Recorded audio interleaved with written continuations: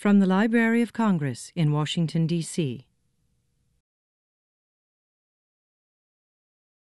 Hello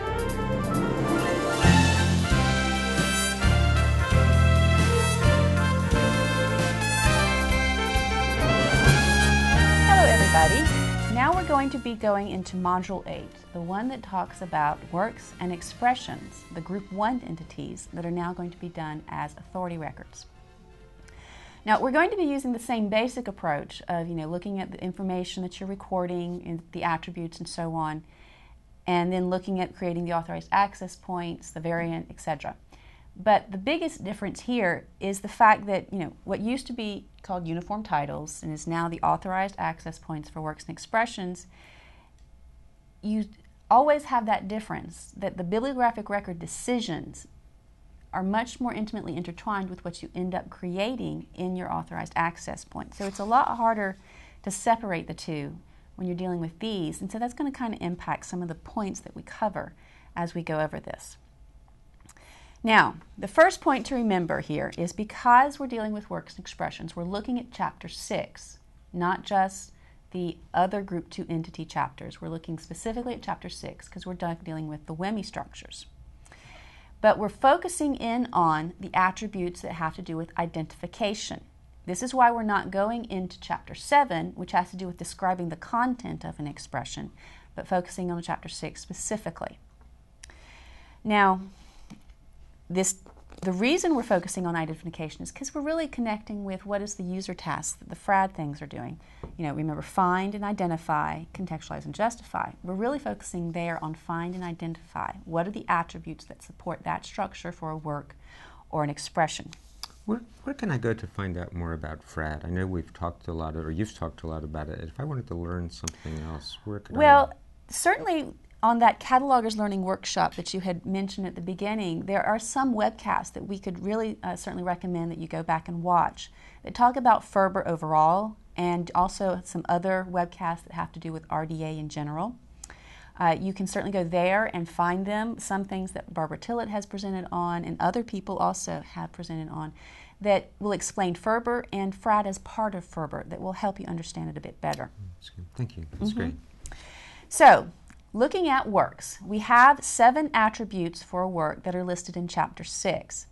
Title, form, date, place of origin, other distinguishing characteristic, which is kind of a catch-all attribute, history of the work, and identifier. As I go through this section, though, I really won't be focusing on identifier because for us and our purposes, that's really the LCCN that we use to identify the authority record more than anything else. For expressions, we're still going to be focusing, once again, what are the identifying characteristics for an expression, and we actually have fewer to deal with. Content type, date of the expression, which is different than date of the work, language of expression, the other distinguishing characteristic of expression, and once again, one of those catch-all fields, and identifier. Well, once again, the identifier is still functionally the LCCN that we record in the authority record, so we really won't be dealing with that attribute again at all. Now, that covered sections 6.2 through 6.13 of Chapter 6. For constructing the access point, we're going to jump all the way down to 6.27. That is where you're going to have 4 sections, which is a little bit different because all the other ones we've had have just had 2 sections when it came to constructing the access point. The first one on the access point, the second one on the variant. In works, we're dealing not just with works, we're dealing with parts or parts of a work, expressions, and then the variant access point. So this has actually 4 sections to deal with. Why did you leave out all those instructions between including 6.14 all the way up through 6.26? Those are still having to do with the construction of the preferred name or title access points of a work, but they are specific types of works. Musical works, legal works, sacred scriptures, so on.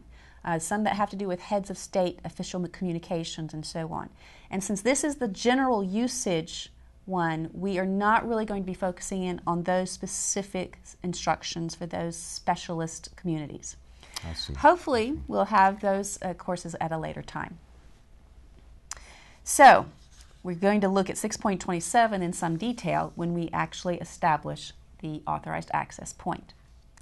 So, having figured out where we're looking for the information in RDA, now we're going to say what information are we going to then be recording in our authority record from the item in hand. Well, the title first is going to end up in the 670 and then, of course, the authorized access point of the 1XX. The form of the work, the date of the work, the place of the origin in 370, other distinguishing characteristic that has its own particular field, the 381. All of these each have a field of their own. And then the helpful but not required for the authorized access point is history of the work in the 678. So I'm not going to go over those in any other detail than that because, of course, we looked at these in more detail when we were doing the mark fields in general. Then we also have the 4 other fields that are related to the expression. The content type, remember that's that 336 field that's just like what you find in the bib record. The date of expression, still in the 046. Language has its own field in the 377 and other distinguishing characteristic. You will find, quite possibly, any or all of the attributes for a work also in the authority record for an expression because expression depends on work. Now, will you ever find any information related to manifestation or item in an authority record for a work and expression? The answer is kind of yes and no. You won't find it as an attribute of the manifestation or the item, but the other distinguishing characteristic of a work or expression sometimes draws information from that manifestation to help make a unique authorized access point. So things like the name of the publisher can be an addition to break conflict. The version of the translation, the edition statement, all of these come from the manifestation information, but they're being used as a work or expression attribute. So that establishes what we've got to record and where we're looking for it when it comes to works and expressions. So we're going to stop here for a moment and give a rest, and hopefully we will then be able to focus on creating that authorized access point and all the things that go together to make it unique.